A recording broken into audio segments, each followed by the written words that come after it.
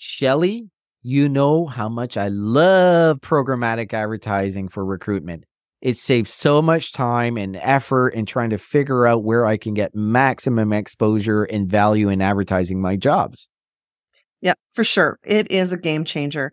And you know who I love too is Appcast. They are the leading programmatic job advertising platform that helps you reach the right candidates fast. Definitely. Appcast's advanced targeting and real-time optimization technologies make sure that your job ads are seen by the most qualified candidate. Plus, they have a team of experts that's always there to support you and make sure you get the best results. It's so true, right? Appcast has just got the nicest people on staff. They're just a pleasure to work with. And tracking your job's performance in real time is the other big plus. Being able to see exactly what's happening, what's driving the applications, where they're coming for. And at the end of the day, it's about making hires. And where else can you expand your reach across 30,000 sites? Your candidates are everywhere online. With Appcast, your jobs will be too. So check them out at appcast.io.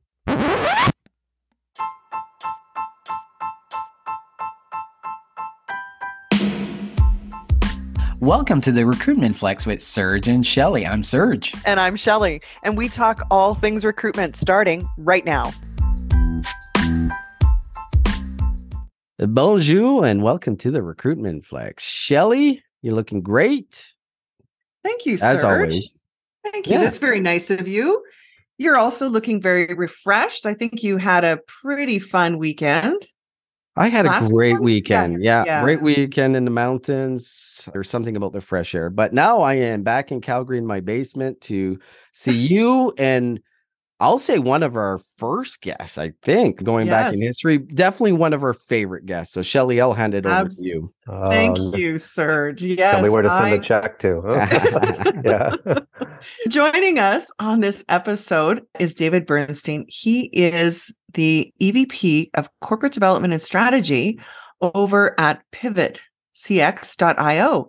David, welcome back. And thanks for coming back.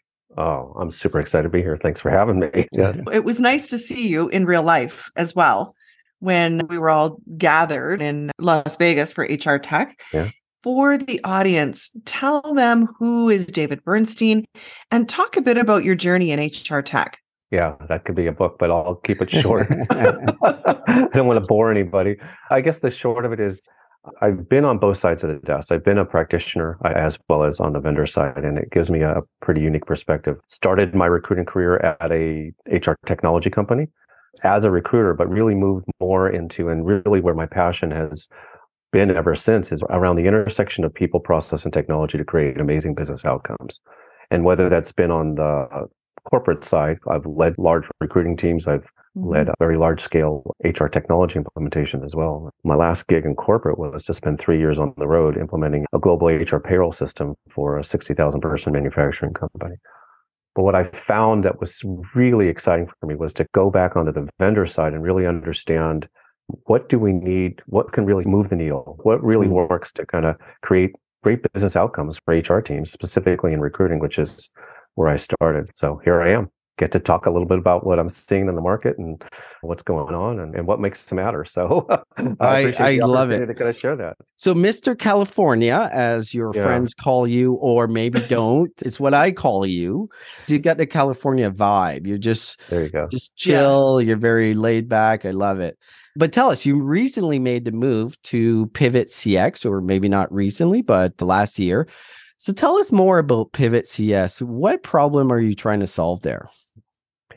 I'll jump into that. If you oblige me a moment, I'll step a half back. I'll segue into what Pivot CX is doing. But I think one of the pain points that you're talking about that is important for vendors to understand is not just what it takes to do the job every day from doing the job, but also the environment or the context that recruiting operates in, especially where we are today, right? I don't think there's a person on the planet that could argue that the pandemic and everything has created a brand new context that nobody has a playbook for.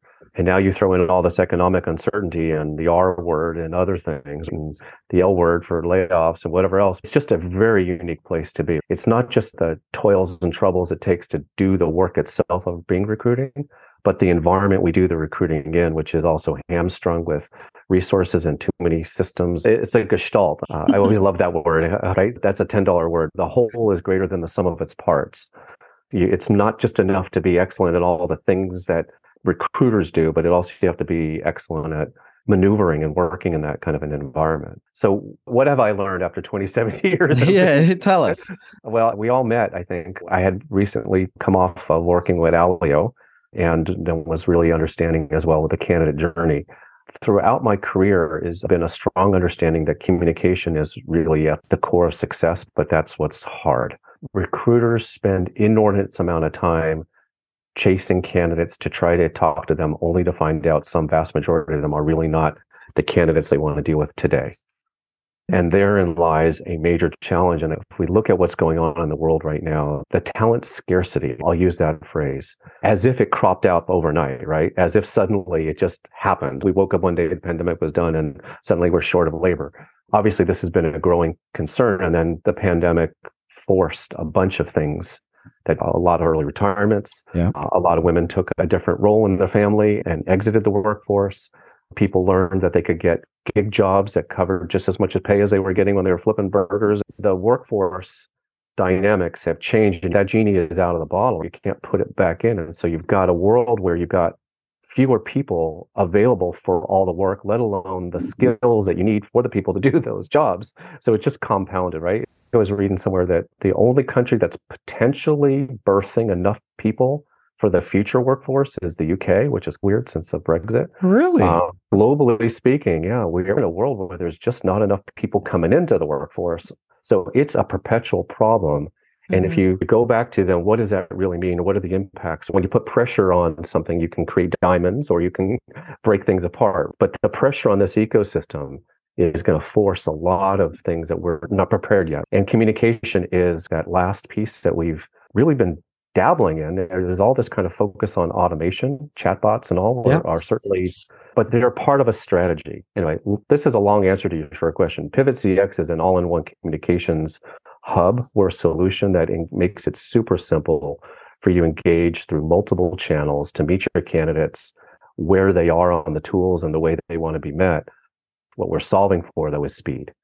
It's momentum. It's acceleration. That's velocity in a world where if you're slow, you lose out because candidates don't wait around. The SHRM stats were like 90+% of candidates will take the first job offered. They don't wait around. Most candidates are risk averse. They're not going to see if there's a better offer coming down the road. And so if you're not that first to make the offer, which means you have to be first in a lot of things. But what we're really solving for is the fundamental problem that slows the process down from the very outset. Recruiters are spending inordinate amount of time trying to reach candidates versus talking to candidates. It's simple, right? Simple to say. So how do you do it differently? Or how is Pivot CX driving the ability to create that speed and momentum differently than, say, other firms in a very similar space?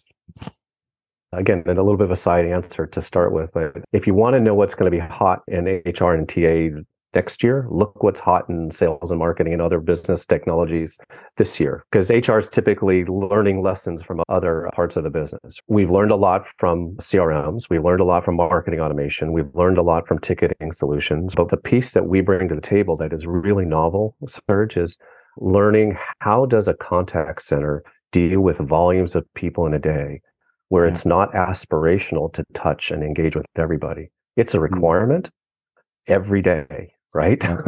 Most recruiting teams aspire to do this. And not only that, in a contact center, you're doing that engagement with a focus on speed and a real focus on keeping the process. What are the tools and techniques that they use in a contact center, for example? Vocabulary that is probably unfamiliar to most HR or TA people, but things like unified communications and omni-channel capability, not phrasings that HR people are oriented to. So that's why I'd say at the beginning, I said to you, we're an all-in-one communications hub. Okay. Because again, text, voice, and video, email, and more coming. How do you fluidly move around these channels instead of trying to chase people down to get them into a conversation to start with. Right? Yeah. Well, you covered a lot there, and that gives me a way broader perspective of what Pivot CX does. To go to the start of your first answer, we talk about talent scarcity, labor mismatch. These are teams that we're going to see for the next 20 years as we see more automation.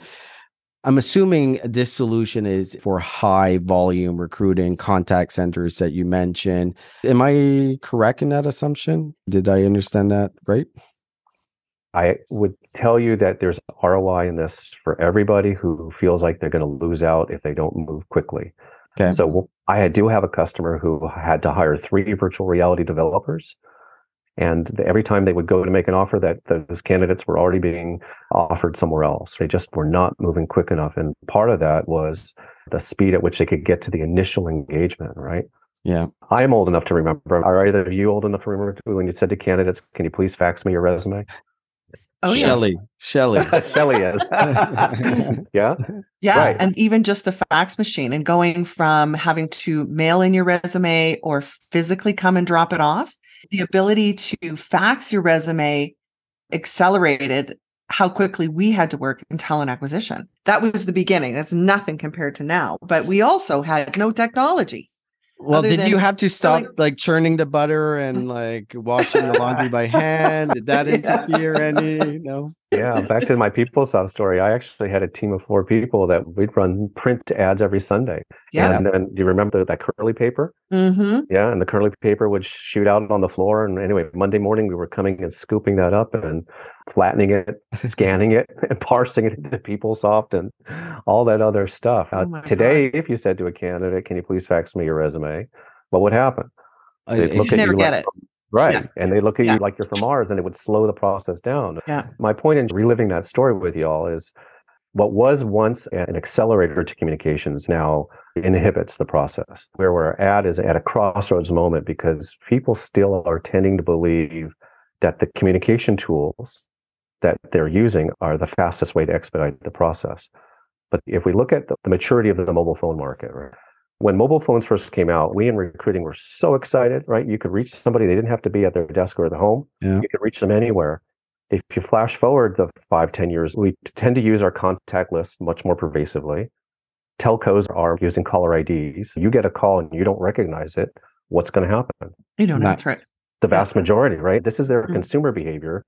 So it goes to voicemail, probably doesn't get heard. Or maybe it gets heard at the end of the day, but if at all, which then triggers a recruiter to want to send an email, which also might get read later in the day, but certainly not the immediacy. Things have changed. What used to be a great way to reach candidates is now turned into a slower way. You need a variety of channels to be able to hit candidates up, but one of the fastest ways is through texting. We often say texting is a beginning, right? Hey, Serge, do you have a minute? Is this a good time to talk? And then if you could jump to voice or video right from that kind of engagement, mm-hmm. And the fact that if I text you, even if you're at work, you still might pull up your phone and look under the table and see it, right? Everybody who's listening here today, if you look at your inbox, what's the percentage of unread emails do you have compared to the percentage of unread text messages that you have?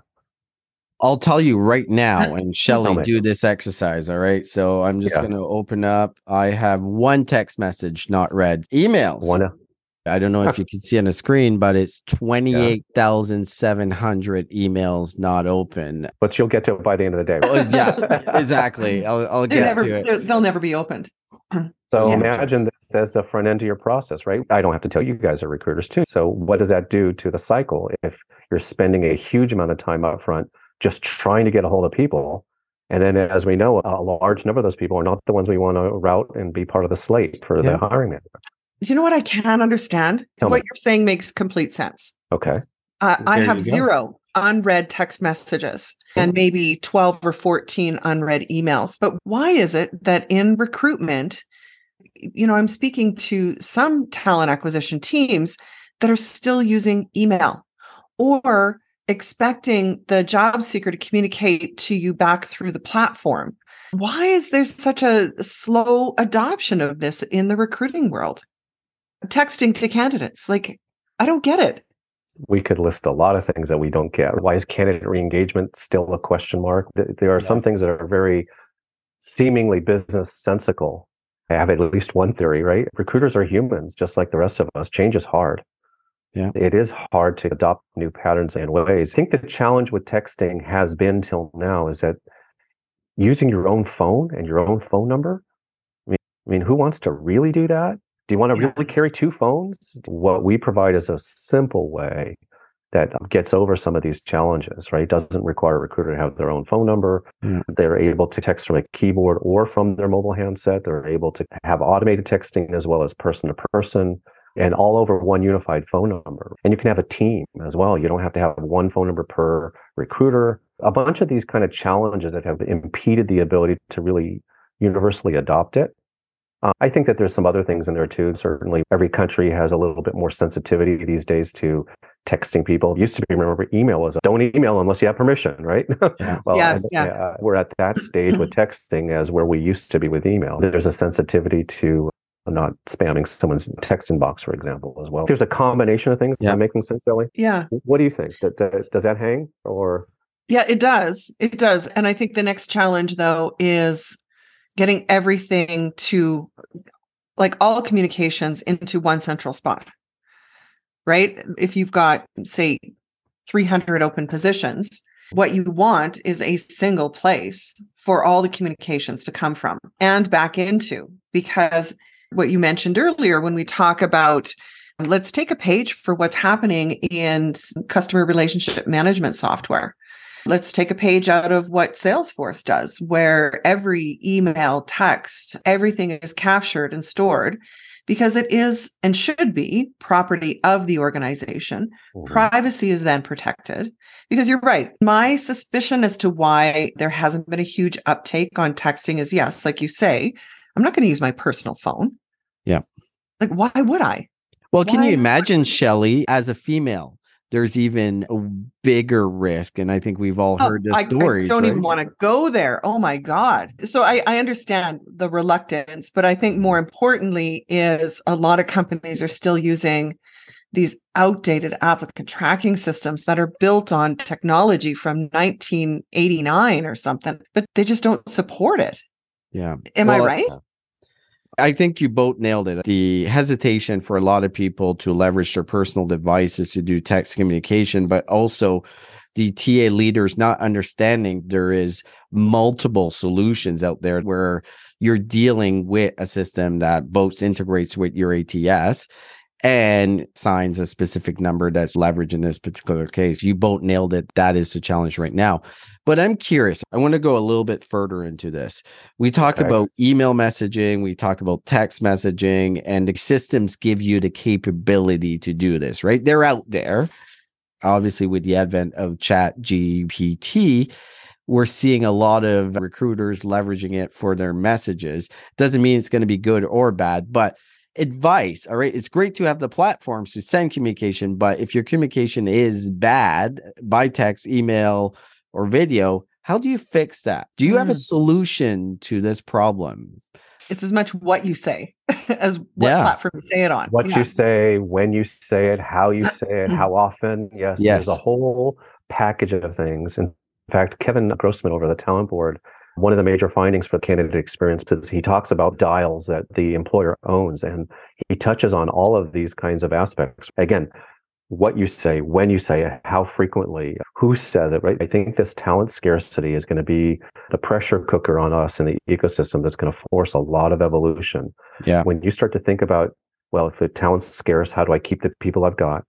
How do I look like an attractive employer, right? Now you start thinking about things like my office strategy, remote work, and you start thinking about what other benefits and financial wellness and other things are popping up. We've been hearing more and more over the last couple of years, especially folks like Josh Bernstein and others, talking about the increase in importance on the employee experience. Yeah. Experience matters is the bottom line. I'm trying to put out my thesis here, see if you're buying what I'm selling, but this idea. I'm buying everything. Yeah. Cash in hand. Well, that and the other thing, again, challenge me on this, but I think that as consumers, we go through life and we're seeing how easy things are elsewhere. Why is it that I know that my Amazon driver is 10 stops away? In fact, I literally just had a friend of mine who her mother went into surgery and they were texting her status as she moved from pre-op into the OR and how things would go, right?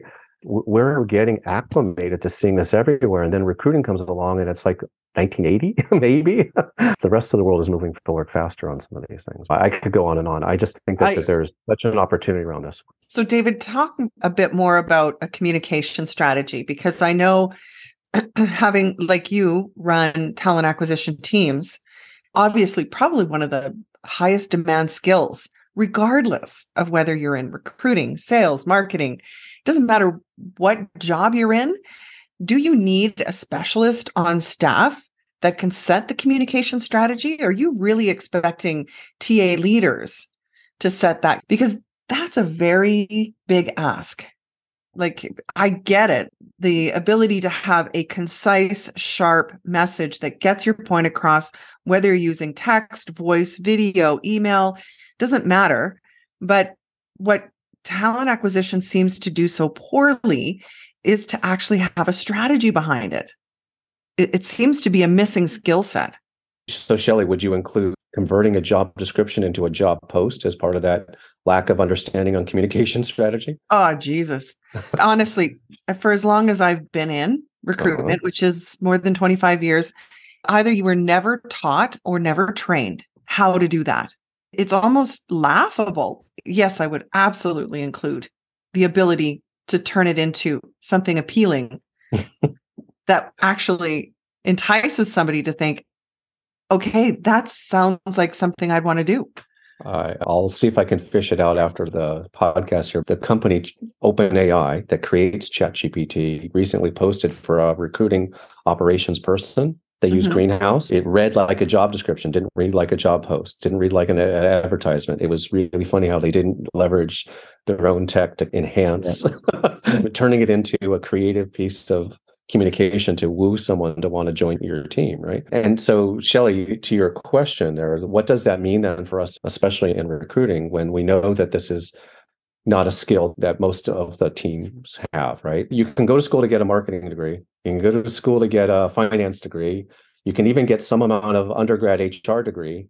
But who gets a degree in recruiting? And all the things that you're suddenly expected to be expert at, which is branding, recruitment marketing, labor market intelligence, sales, negotiations, the list goes on and on. Think of all the things that we ask recruiters to be excellent at. It's OJT, right? Where everybody's kind of trying to learn on the job if they can. Yeah, it's a bit of a hot mess. I'm finding some great successes in working with consultants who really want to understand the recruiting experience. I purposely said it that way, not a candidate experience, a recruiting experience, which includes candidates, recruiters, and hiring managers. But how do you create an experience that's good for everybody? And communications, my team jokes with me because I state some things that are very obvious, but not always thought about. But, to build a relationship, you talk to people, but the fundamental thing in building a relationship is that you're listening.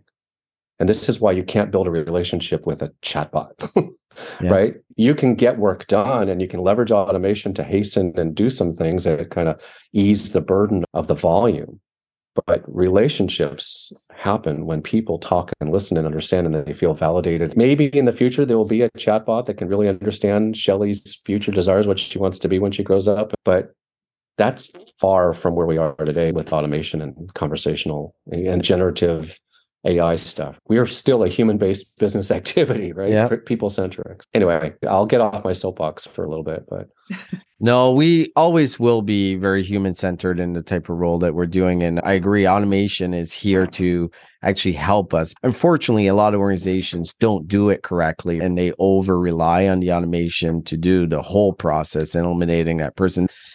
I'm really curious. One of the things with any HR tech, what I hate is implementation. Tell me a little bit about Pivot CX, what that implementation looks like. And a second part to that question is, if you're a recruitment practitioner leader, what advice would you give to them when it comes to implementing a new HR tech solution into their tech stack? I'll start with the second question first, because the general advice is, as much of a technophile and lover of technology as I am, I actually use a phrase, and maybe even said on the last time I joined you guys, mindset, skill set, tool set. I'm a big believer that you have to have a framework. You have to have a vision in your mind of what you're trying to achieve, and then you build the skills or acquire the skills that you need to go along with that. And the tools then become the third piece. It's always last. And I think that the challenge is that a lot of people go out and buy shiny new things and end up with a collection of tools, any one of which probably has some ROI as a standalone, but you try to put them together in a soup and try to make it all work together. And it's just a big hodgepodge. Experience is the new phrase. I think talent scarcity forces us to think about how are we going to take care of the experience of everybody involved. If you have a mindset that this is a challenge, then you go look to acquire the skills either by yourself or how you bring them onto your teams. And then you look at what tools you can give them to enable those people. And I've led large-scale technology implementations, but it's always been about what do we need to do first as a business, and then what skills do we need to have, and then what are the tools we want to give these people to do their job. There's nothing that you said there that is inaccurate. I think part of the challenge for a lot of practitioners or managers is they don't understand the complexity, and they're sold in the sense that this is an easy implementation, won't take long. And suddenly you're 6, 8, 12 months and the product is still not implemented. What does your implementation look like at Pivot CX? What I've learned over the last 27 years, I'll say, right? One of the guys on my team likes to say it's a trial by the mile, but it's a cinch by the inch. The journey of 1,000 miles starts with the first step. How do you get things started? We typically find that boiling the ocean is really hard to do. It's often what creates elongated implementation cycles, that it's best to pick a small number of challenges, point the solution at trying those, and work on expanding that over time. Because not only does that kind of give you a chance to see the impacts, but it also helps you manage the change management in bite-sized morsels. Back to the human element here of no one really likes to change it, even though they think they should. So change is hard. It's fundamentally hard. In our case, one of the successful techniques we have found is that we can bring people on, ironically, just to mirror their current process, but do it easier, faster using automated messaging, various kind of components for automated communications. And then we can start talking about, well, how would you fold the human aspects into that as well? But the fact that we aren't a one-trick pony, we're not just a chatbot, we're not just an RPA tool. We have all these elements, human-to-human text, voice, video, automation. It's knowing for the right challenge and the right kind of audience. You could say high-volume hiring with low complexity is a very different set of use cases than when you have high-volume hiring for high-complexity jobs. Yeah. But starts with small, right? Starts with if you can leverage automation from an integration perspective. We typically actually try to show success without automation. But that said, we have integration with 42 ATSs and 50 some odd HR payroll systems, all the classics, and Indeed, Zip, and Jobcase, for example. We have a career site tool, landing page. All of these kind of intake capabilities are fundamentally part of the way that you get someone into a conversation, right? If you throw a party and no one comes, it's pretty lonely, right? Same thing. We as recruiters, we want to talk to people so we can figure out who we might move on in the process. It's fundamental for us to have an integration conversation with the customer around what tools do you need to get people into the conversation, and then what are the systems of record that you want to use to hold your conversations. Two different kinds of integration points. But I can get a customer live in about 2 weeks or less, is what we've seen. Yeah. You want to start adding the ATS integrations, it could add another week or two. But we've got hundreds of customers who have figured out how to start with us on a low integration point and then move up line. Do you know, I love what you said, David, because I think, well, when you talked about mindset, skill set, and then the tools, because so often it's the other way around. We found this great tool, now here, use it. But first of all, I didn't ask for it. Yes. That's what I think tends to happen is we forgot to go back and talk to the people who are doing this every day and show them, first of all, are they even using the tools that they have available to them? Because many times some of the tools already exist, but they never knew, right? Mm-hmm. So I really appreciate your approach in taking it from the top and having the tool be something that I asked for, solving that problem for me. But you're putting your finger on something, Shelley. There's another phrase I use. It's learned helplessness. Have you heard this phrase before? Learned helplessness? No. Yeah. The idea that you've learned that you have to deal with the problem and that there isn't a way out and it's just the way it is kind of idea. And it comes from a whole school of psychology around it. But the short of it is when you've learned that there's a challenged environment and you can't see a way out and no one's presented you with a way out, you just think that's the way life is. I find that in 90 or more % of the conversations I'm having with recruiting teams, they had no idea that it actually is a different way to try to engage with candidates in a very cohesive way. My biggest challenge is helping them understand that there is a solution that they might want to just take a few minutes to listen to, because they've thought, well, what do you mean? If I don't cold call people and if I don't leave them voicemails and emails, then what do I do? There's no mental picture for what it could be. Sure, a chatbot and other automation, well, they might help me manage volumes, but how do I speak and engage with candidates? I guess that's the part where there's still some learning that the ecosystem we need to help understand. Communication is not simple, right? That there's so many different ways that we communicate and what we need to do at each point of communication. Sometimes it's one way, sometimes it's two way. There's a lot to this, but I think most people just say, oh, I'm just going to go pick up the phone and call my candidates today, or pelt them on LinkedIn and think that I'm going to get some most people think that recruiting is easy, right? That are not doing the role, as a lot of people think that are not doing marketing, that marketing is easy. I want to shift quickly. The last question. Oh, tell me. You talked about the noise about HR tech, but we've been seeing the tech layoffs for the last 6 months, but we're starting to see it hit real hard in HR tech with Workday, Oyster, Eightful doing layoffs in the last couple of weeks. What's your overall thoughts about what's going on in the HR tech space? Yeah, did we hire too much?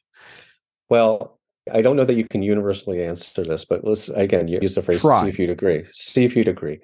Established, mature companies versus startups, there's a different strategy, different point in time. In fact, I was part of a startup where we overhired in anticipation of growth because of the investors pushing us to grow. We wanted to make sure we had everybody on plane ready to go as soon as the growth hit. Then when economic situations come up, maybe I should hold on to my spend. Now I've got more people than I think I need. I do think that the companies you mentioned were high-flying darlings that had a whole lot of anticipated growth that has not yet materialized. And so I think that's very different than a mature company like Dell they announced. The PC business is really hurting. People are not buying. You don't need as many people. That's a different kind of layoff. But it's part of a business cycle, right? We've seen this for those of us who, again, have more hair and it's a lot less gray at the time. We've seen recessions come and go. It's part of a business cycle. Layoffs happen. Laying people off before was not in the same context where we are again with talent scarcity. The phrase I'm hearing now is talent hoarding. Yeah. What do I do? If I let these people go, I'll never get them back. What do I do? There's an understanding that this is a moment in time, but I need to be able to run my business. So is there a way I can weather this? How do I keep the people I got? I don't know if I answered your question there, Serge, but you did. I do think that some of the HR tech teams have overhired for sure. I would agree. Yeah, I would agree. The term I heard last week was just a market correction. Yeah, I don't know in the US compared to Canada, but I can tell you here in the US, we're at a 53-year low. Last week's job report. Tech layoffs are certainly making a lot of noise because of the massiveness of how many people in them. But on the whole, we added more jobs to the economy here in the US. 500,000. Yeah, so this is a very lopsided kind of moment, but it'll be interesting because I would suspect, make a prognostication here, but a lot of those people in the tech layoffs are going to become the next entrepreneurs instead of going get a next job. They have great ideas that will then need to be hired and fill teams. It's kind of like how you have a fire in the forest and eventually it clears out the underbrush. So actually the forest thrives later, but it is pretty devastating when the fire first comes through, right?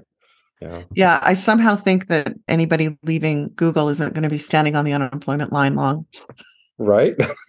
Technology ain't going away. We need tech and on so many different ways. So, absolutely. So on that note, tell me, David, how does someone get a hold of you?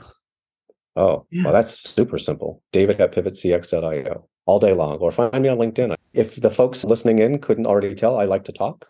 I love to connect with folks. Even if you're not interested in learning more about our Pivot CX solution, I'm always very interested in exploring new ideas and just networking with people in the space. LinkedIn or my email address, both of them. But David, it's great to have a conversation. 27 years of knowledge is something that for all practitioners, we could leverage. So David, thank you so much for coming back on the Recruitment Flex, and we look forward to having you on again.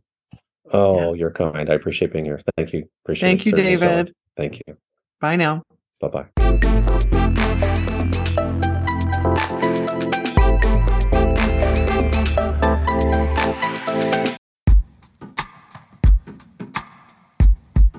The Jim Stroud Podcast explores the discoveries and trends forming the future of our lives. Brain-to-brain communication, robot bosses, microchip implants for workers, and artificial intelligence replacing human workers are all happening now. If you want to know what's happening next, subscribe now to the Jim Stroud Podcast.